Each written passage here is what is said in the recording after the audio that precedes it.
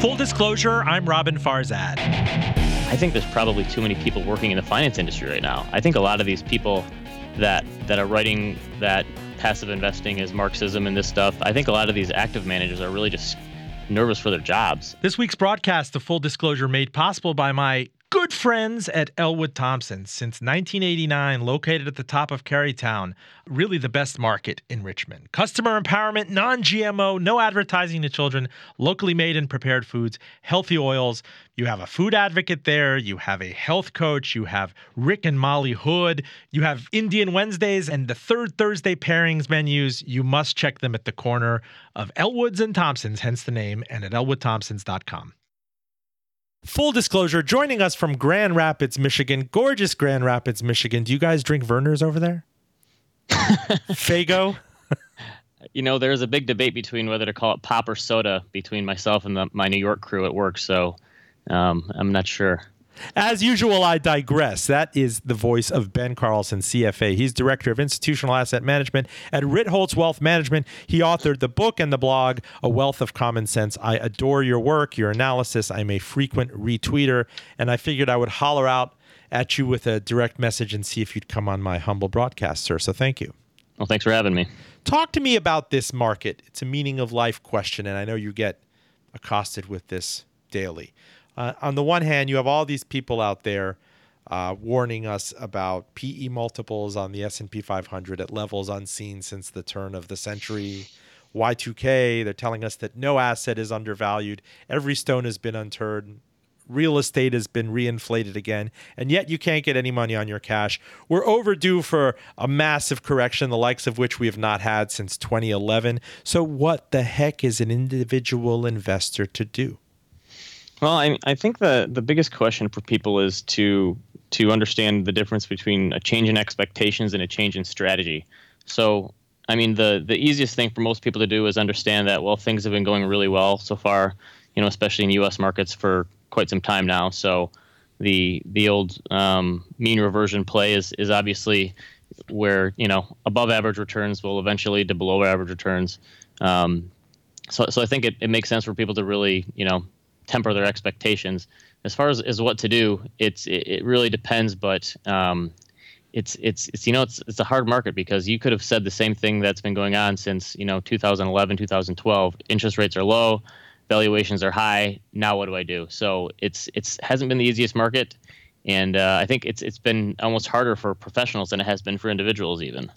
Now, I know you're a young guy, but I'm old enough to remember when they were talking about the horsemen of technology back at the turn of the century with Yahoo and AOL and, you know, eBay and whatnot. And now we see the likes of Facebook and Amazon. They're called the FANGs, right? Facebook, Apple, Alphabet, Amazon, Netflix, Google. It is routine to see companies with $500 billion valuations. Like, I never would have imagined Amazon or Facebook eclipsing that level so quickly out of the gate.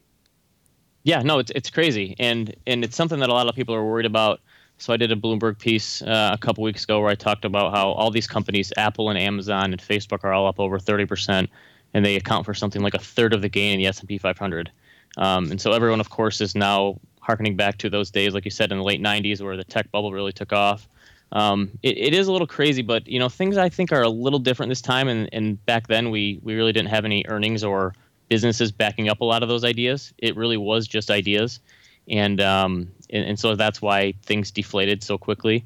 But I think the stat that I gave in my Bloomberg piece is that there is something like 5 times as much earnings in the top 10 technology stocks as there were in the 90s. So yes, things have been pretty good in that space lately, but I think there's actually some good businesses behind these days. And I don't think they're all really just tech stocks anymore. I think they have sort of gone into the consumer realm as well. And I believe at the beginning of the last decade, it's like I wrote a big story for Business Week on the blue chip blues and why big U.S. companies after the disastrous bubble-like conditions in the year 2000 just were not getting time of day from investors. And they've been vindicated and then some. And now the amazing thing is that emerging markets and Europe and all the hot destinations of the middle part of the last decade are not getting time of day. So you wonder about mean reversion again. Yeah, and I mean, you kind of asked what to do. The thing is, everyone is sort of been watching U.S. markets kill everything for the last basically 7 or 8 years.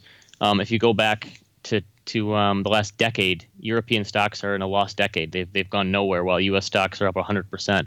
Emerging market stocks are actually down over the last sort of, call it 8 or 9 years. So the simple thing for people to do probably these days is diversify globally, which is not that easy because you see something that's done well in the U.S. stocks and you see something over on the other side that's done poorly in foreign stocks, and it's not easy to sort of rebalance into that pain.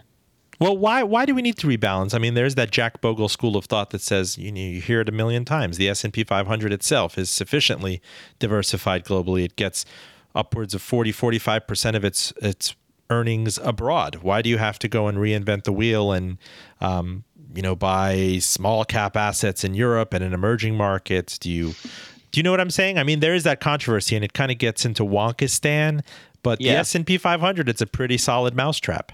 Well, yeah, I mean, diversification is, they say it's the only free lunch in finance, but it kind of takes a long time to cook. And so if you look at something like the S&P, they had their own lost decade in the sort of 2008, 2009 ending 10-year period where emerging markets and foreign stocks did much better. So I think it's more about knowing yourself as an investor, and can you stick with a period like that without sort of capitulating at the bottom and saying, get me out of here, and making a huge mistake. So the whole point of diversification is just trying to supplant your own ignorance, basically, of the future, because we have no idea what's going to happen.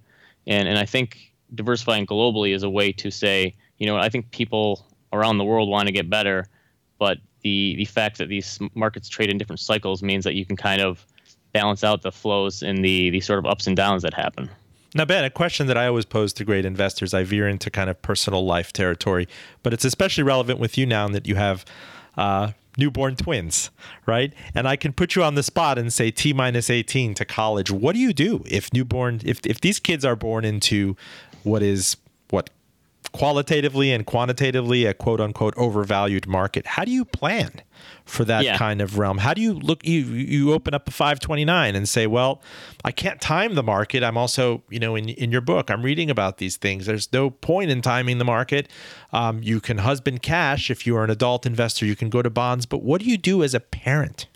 Yeah, well, I mean, the biggest thing that I always tell people is that the best investment you can ever make is just to save more money.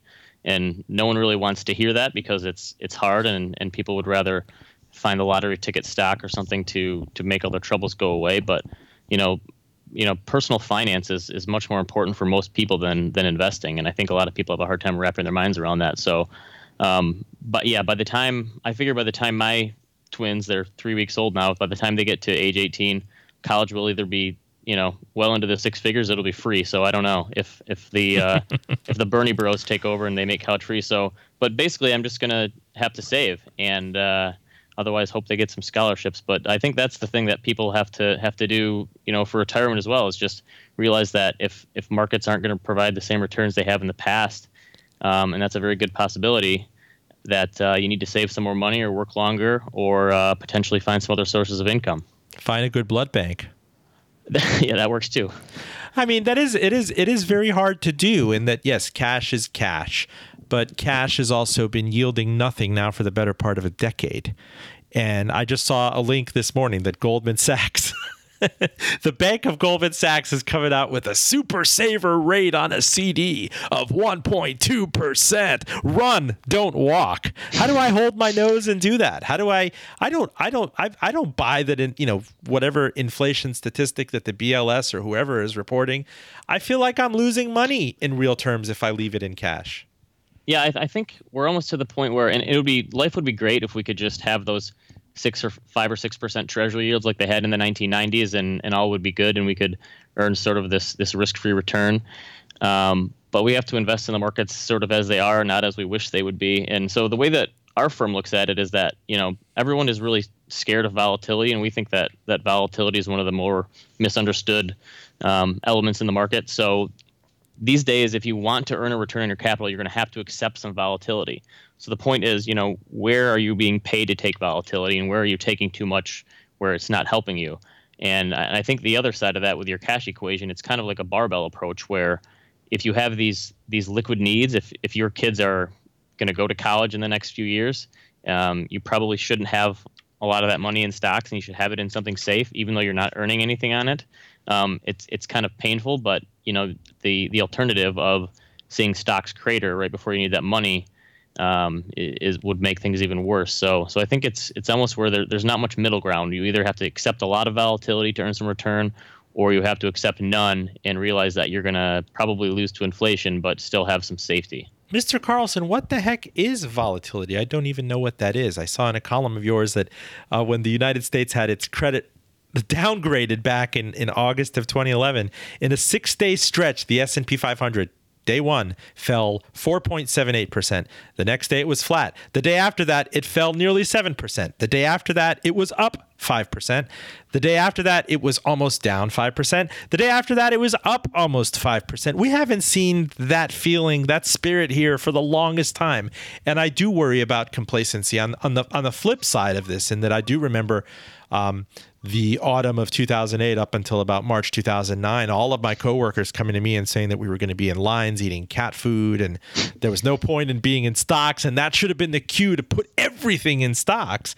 And now we just see all this evidence that kind of volatility is bunk. Even the master investor Jeremy Grantham has seemingly thrown in the towel.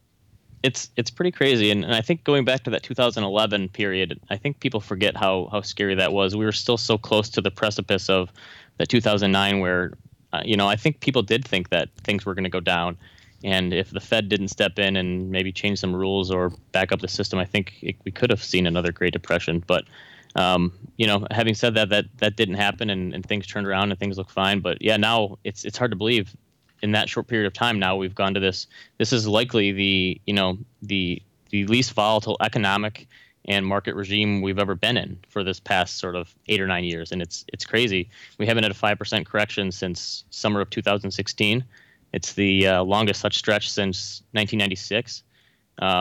So it is possible that complacency hits and we have that Minsky moment where people are sort of taking it easy too much. And things take a turn for the worse because the stock market going down and fluctuating that's just par for the course. So I had another piece where I looked at the annual drawdown since 1950 in the S&P 500, and every year the average fall from peak to trough was likely something like 14%. This year we've seen a 2 or 3% fall from the peak. So even if stocks end up in positive territory for the remainder of the year or for the next few years, we should expect to see some losses along the way. Full disclosure, we are talking to Ben, a wealth of common sense Carlson, joining us from Grand Rapids, Michigan. He is with Ritholtz Wealth Management. You see his bylines all over the Twitter sphere and on Bloomberg. I am curious, sir, about this bond bull market, which has been raging now really quietly for now, 35, 36 years. And you talk about complacency. I don't know many older people on bond trading desks that remember a bond bloodbath like a 1994, much less what happened in the late 70s and early 80s. And there's all sorts of money that went into junk and high quality credit, and that carcass has kind of been picked on, and yet no volatility, it looks like, in the fixed income realm. Well, and the crazy thing about the bond bull market is that the last time we had a bear market in the bonds, which was pretty much the 60s, 70s, and 80s, things like high yield didn't exist. So people trying to figure out what's going to happen when that, eventually happens and we have a sustained rate rise. There's so many asset classes out there, and I'd put REITs in as another one that really haven't been. Nobody talks about REITs. I saw something in like the Leasehold catalog that they've returned on average a crazy number since March 2009, and even if you go to the turn of the century, way outperformed the S&P 500. Don't things fall apart in REIT land as well? Well, it's possible. I mean, that there's a little more income there, and those are more equity-like. But yeah, there's a lot of these things, and I put private equity in that boat too, where we have these over-leveraged vehicles that pretty much bank on interest rates going down or staying low, and what happens when they go up. And I don't think anyone really knows. The thing about the bond bear market is, especially if you look at something like treasuries, that's interesting though. They actually didn't lose money. They went from 3% to 15%. If you start from the 50s and go all the way to early 1981, nominally they actually made money. It was inflation adjusted where you got killed. So you were down roughly 40% in inflation adjusted terms. So I think the biggest risk to bonds really is not necessarily that interest rates rise, because if rates rise, eventually you're going to be earning more money on that income. You're going to lose some money in the short term, but over the long term, you'll make a little more. So the big problem for the bond market is going to be if we see a sustained rise in inflation where people just get crushed on a real basis. Where the heck is inflation? Because I look at the number that hit the tape yesterday, joblessness at a 16-year low, stock market at an all-time high. You see speculation back in real estate.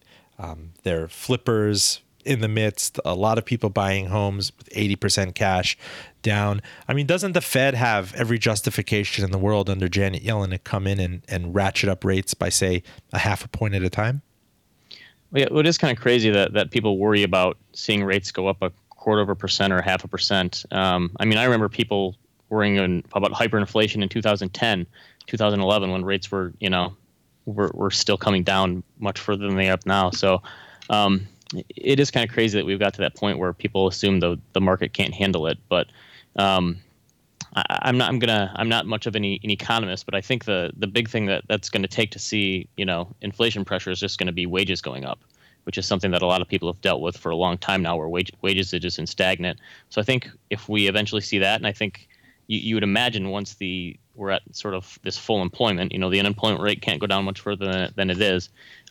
You would hope that wages would eventually go up to sort of, since the labor has a little more bargaining power, that something would finally happen. But I think it's fooled a lot of people thinking that the Fed's balance sheet is going to cause this massive inflation. And it just hasn't happened, I think, because a lot of people misunderstand what exactly it is they did. Now, Ben, you've written quite a bit on the virtues of simplicity. You've quoted Albert Einstein. I do see in your work that you flicked at Vanguard's simple solution. It had around $2 trillion in assets in 2011, which is nothing to kind of, scoff at. But that number now is over $4 trillion, and that money is just sluiced in, I think. I don't know if investors are just capitulating and saying, if you can't beat the market, just be the market. If they're tired of the Fidelities and the T. Rowe Prices and the Putnams of the world.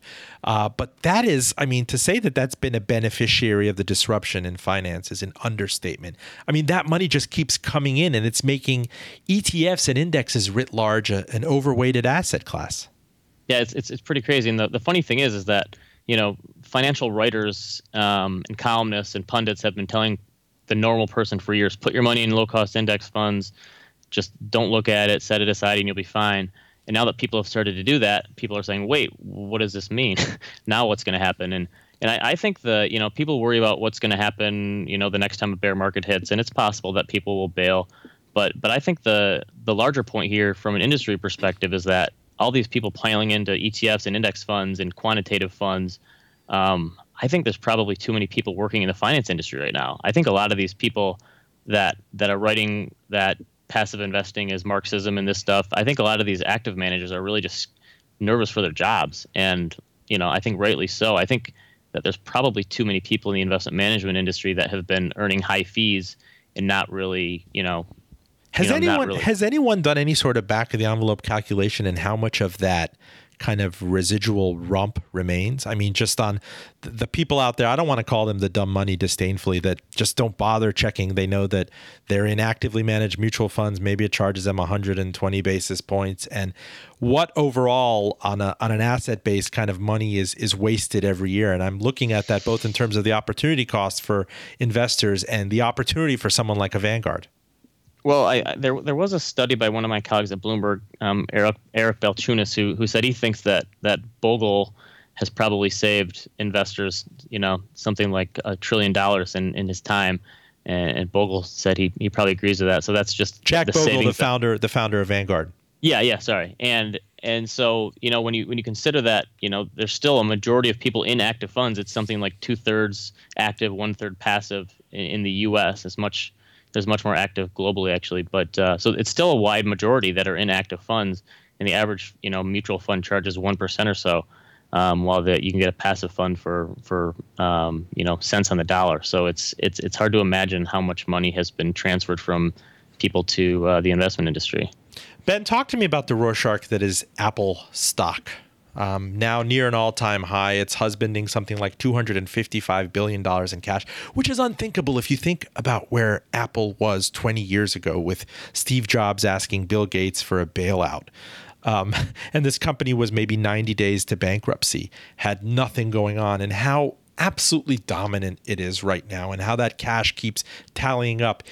When you look at this company, when you back out the cash, is it still an undervalued company? Is it a company that you can't value? Is it a company that cannot be put up apples and apples against traditional technology like IBM or, I don't know, another software or hardware player? I just don't know how to look at it.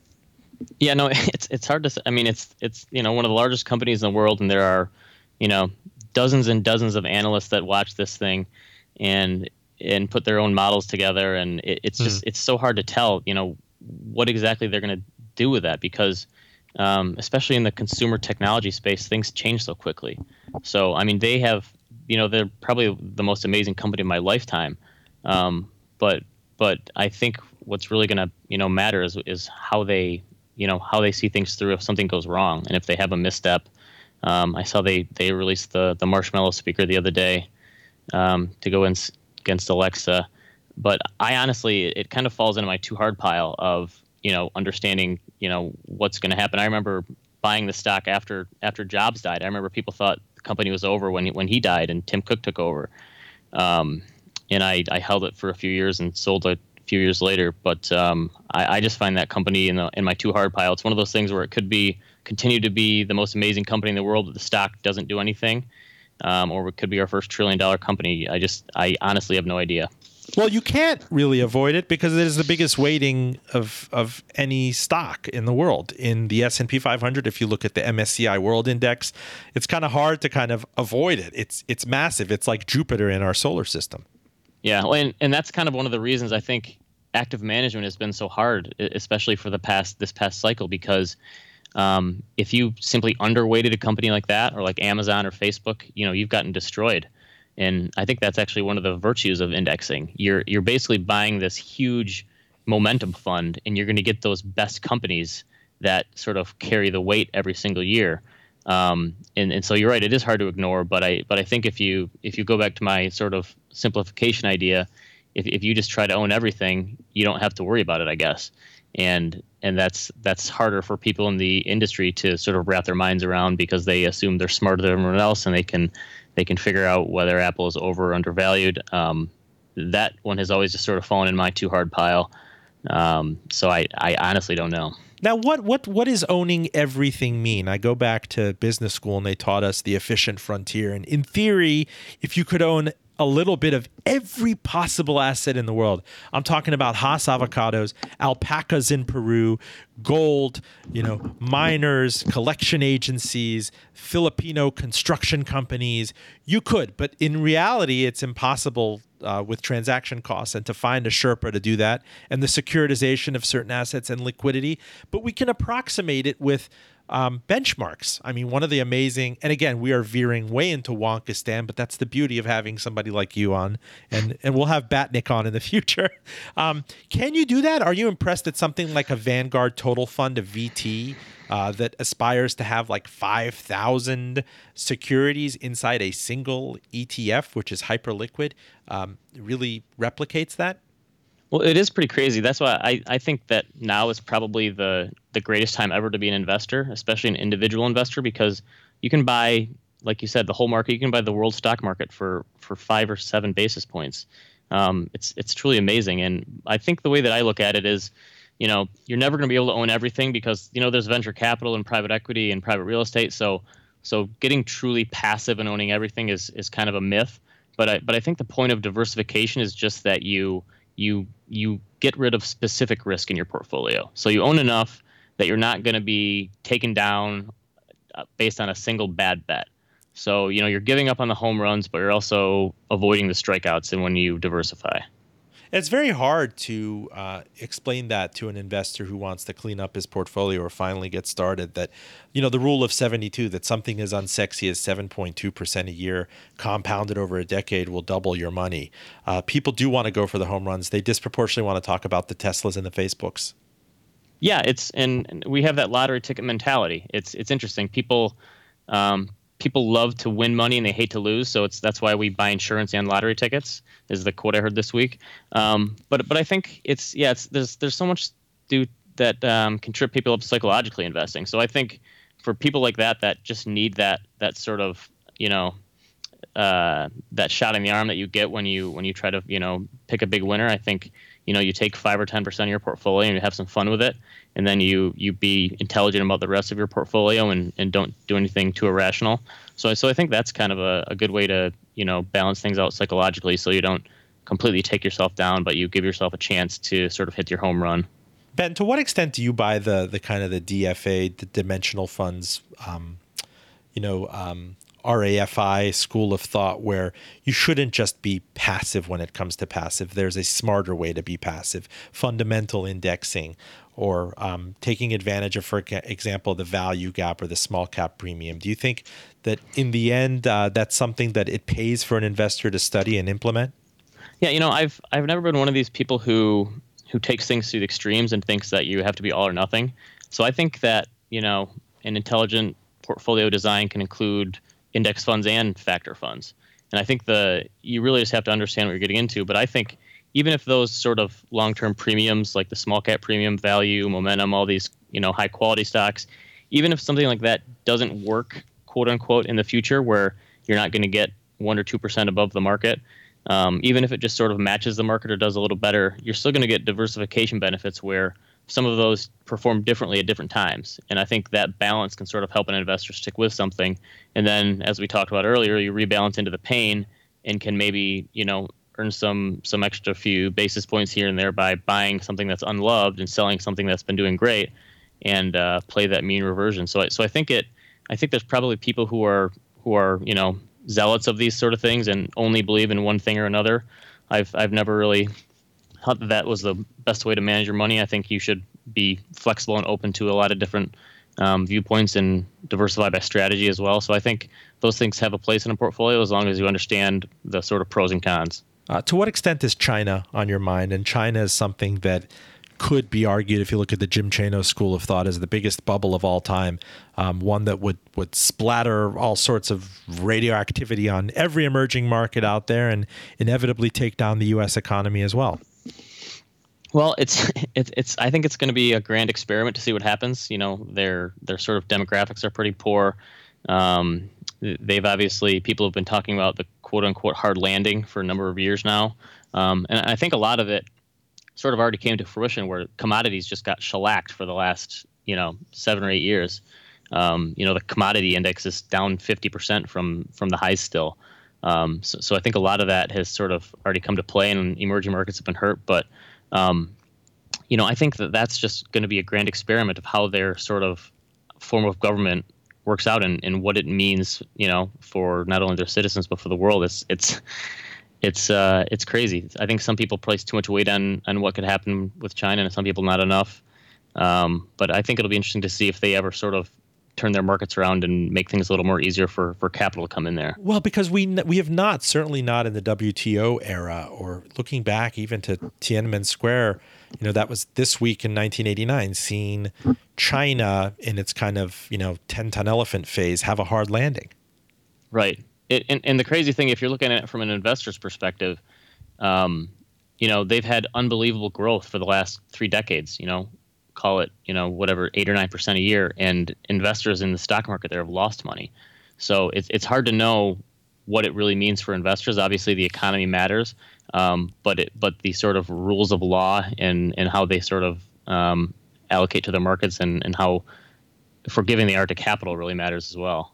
I mean, that is a centrally planned economy. That is where the government controls the purse strings of the banks. The government can, coming out of the global financial crisis, say, in 3 years, earmark more cement to projects and high-speed rail and ghost cities in China than was used in the entire 20th century in the U.S. Yeah, it's crazy. That's why I think, they're so large now, and they obviously did things pretty well for a while. But no one knows how much to believe about their numbers. They are the Jack Welch of GDP numbers. They're able to just say whatever they want, and that's how much growth they had. and throw money at stuff. So it'll be interesting to see how long they can throw money at stuff to keep things churning along. But this sounds mercenary then. I saw this in a Grant's Interest Rate Observer or something to show you what a dork I am. It's like 4 or 5 years ago, that it's not so bad, the prospect of a hard landing for China. If you want to be totally mercenary and heartless, that imagine what it would do to commodity prices. You could see 99-cent gasoline again. You could see copper prices collapse. You could see the foot taken off the gas in terms of grains and all these things that China's been consuming voraciously because of an aggressively centrally planned economy. Yeah, and I think we've already seen some of that. You remember GMO's Jeremy Grantham in 2011, 2012 was planning on a huge commodity bubble, and we've had just the opposite. He was banking on them to shoot higher, and commodities have been one of the worst asset classes in all of investing in the last 5 or 6 years. So I think a lot of that has already deflated. So I think it really depends on, how much of China's said growth has actually been happening for what they've been quoted at and what has actually been happening. So it's definitely the elephant in the room, I'd say.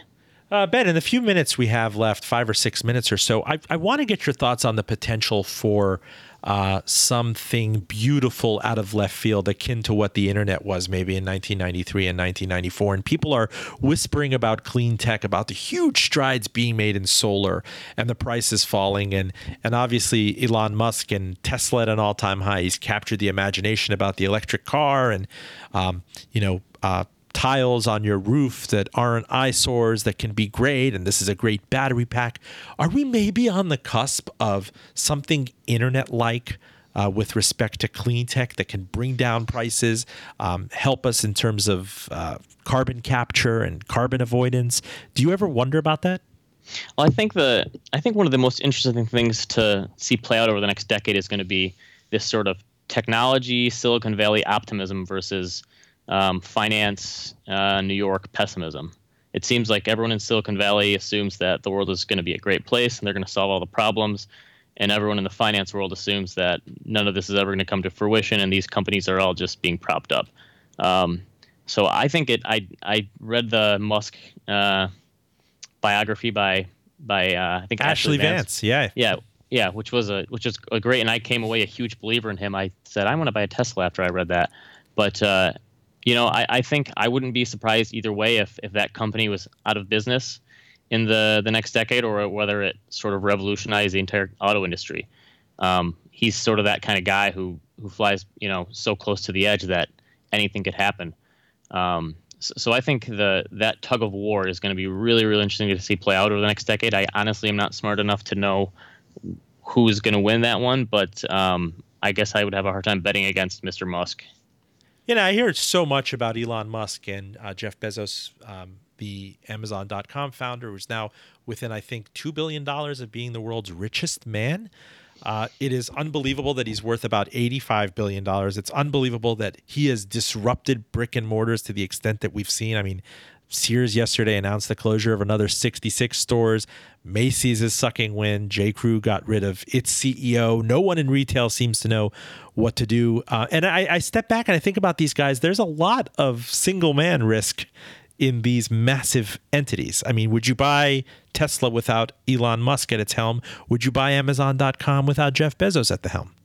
That's true. Yeah, there's kind of the, what would happen if they stepped off of a curb and got hit by a bus? That's a huge risk. I think a lot of people don't think about. We get hit by a self-driving Tesla truck, more like it, right? True.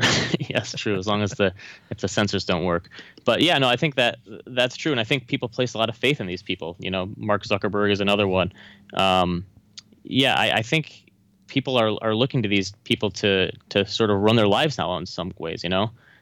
Google is sort of where we go to when we have a question, and Facebook is where we go to when we want to socialize. It's pretty crazy how immersed these technologies have become in our lives. And you're true. I think investors have given these people a lot of slack to sort of get things done and make things happen. And so far they've delivered. But yeah, you're right. There are probably a lot of risks underlying there where if a few missteps are made, that things could go wrong for some of these companies. Ben Carlson, final question for you. If you are on a plane, a cross-country flight, and then suddenly a passenger collapses and a flight attendant is applying, I don't know, CPR or defibrillator and whatnot. And suddenly he gets up and it's like, is there a CFA on board? And if so, what is your single best idea? I know that was tortured, but great way to close you out. Yeah, I guess my single best idea would be that I said before. I'd say for most people, it's to pay more attention to your personal finance and less to your investments. So I'd say figure out how to save more money, automate your finances, and worry less about what's going on in the markets. Automate your finances. So you're saying you're going to be replaced by robots? You're going to be robo-advisored? No, we talk about that a lot, and I think the people who will succeed, especially in the finance space, but probably in other realms, will be those who can work best with the technology and not fight it. So we're a completely paper-free entity as a firm. I work in Grand Rapids. My firm is headquartered in New York. We stay in touch via Slack. Everything we do is basically online. So I think firms that are able to use technology to their advantage will definitely be in high demand. And I don't think it's going to be all or nothing, but I think anything that can be automated will. And so if you try to fight that automation, you'll just be making your life much harder. So I think it's easier to, instead of fight it, just go with it and try to use your other free time for things that you can add value beyond the technology. And your description of the virtual office place in Slack and whatnot is so beautiful. And if I may say by way of PDA finally to you, sir, I've been such a fan of your byline, of your analysis, of the thoughtfulness of your work. You have a huge Twitter following. And it's so beautiful that I can just reach out, just a schlub like me with a podcast over Twitter and say, Mr. Carlson, will you come on my show? And the dude is in Grand Rapids, Michigan. For all I know, you were fishing for muskellunge this morning. And what other tropes can I bring in? Do you drink Faygo? We do have Faygo here. But yeah, no, it's crazy. Technology allows you to sort of work from anywhere in the world. And so we have clients all over the country. And I work for a firm in New York. It's great. And technology has allowed me to, connect with wonderful people like you and come on your show as well. So I appreciate that. You are a gentleman and a scholar. Ben Carlson, CFA, Director of Institutional Asset Management at Ritholtz Wealth Management.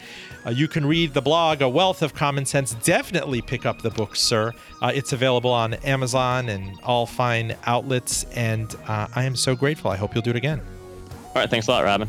Full disclosure, we are on NPR One, on iTunes at FullDRadio.com, on the Twitters at FullDRadio and Facebook.com/FullDRadio. We are growth at a reasonable price, high volatility, low return, no return on cash. I'm Robin Farzad, back with you next week.